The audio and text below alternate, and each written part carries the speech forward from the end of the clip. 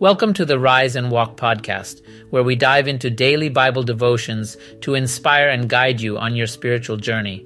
In today's episode, we'll cover the story of Cain and Abel and discuss their offerings to the Lord, the acceptance of Abel's offering, God's advice to Cain, and the warning against sin's temptation.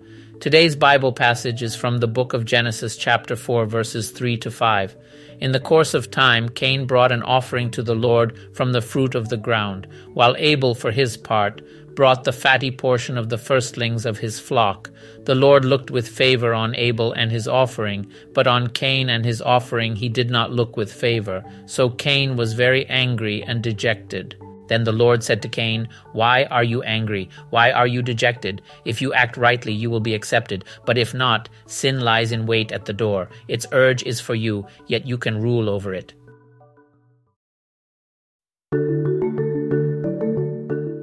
Well, there are a few ways we can offer our work, talents, and gifts as acts of worship that please Jesus.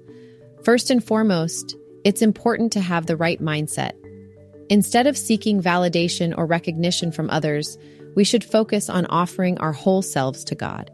This means that we should approach everything we do with the intention of bringing glory and honor to Him.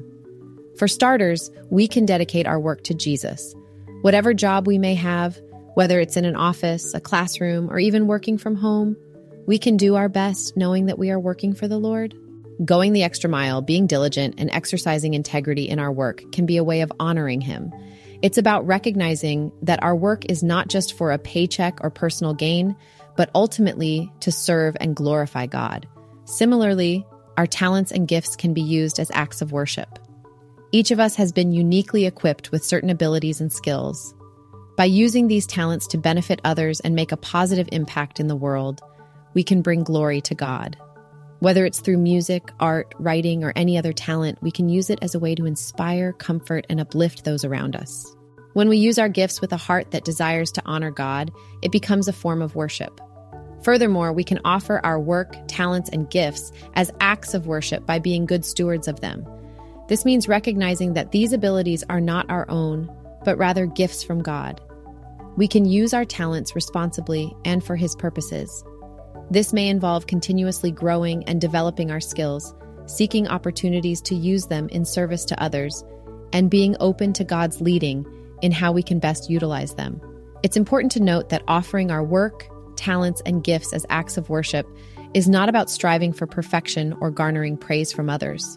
It's ultimately about living a life that is pleasing to God. It's about aligning our hearts and actions with His will and seeking to bring Him glory in everything we do. So how can you practically offer your work, talents, and gifts as acts of worship? Take some time to reflect on what you excel at and how you can use those abilities to honor God. Pray and ask Him for guidance in how you can serve Him and others through your work and talents. Seek opportunities to use your gifts for the benefit of others, whether it's within your community, church, or even just in your everyday interactions with people.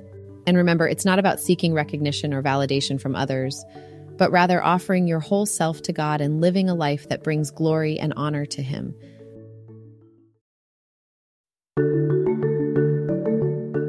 In conclusion, let us approach everything we do with the intention of offering our work, talents, and gifts as acts of worship that please Jesus. May we strive to be good stewards of these abilities and use them to bring glory to God and make a positive impact in the world around us. Remember, whether in the workplace, using our unique talents, or stewarding the gifts bestowed upon us, our ultimate aim is to serve and glorify the Lord. It's not about seeking validation from others, but aligning our hearts and actions with His will. Let's end with a prayer. Jesus, I offer my work as an act of worship that pleases You. Amen. Until we meet again, go forth with a heart ready to honor Him in all that you do.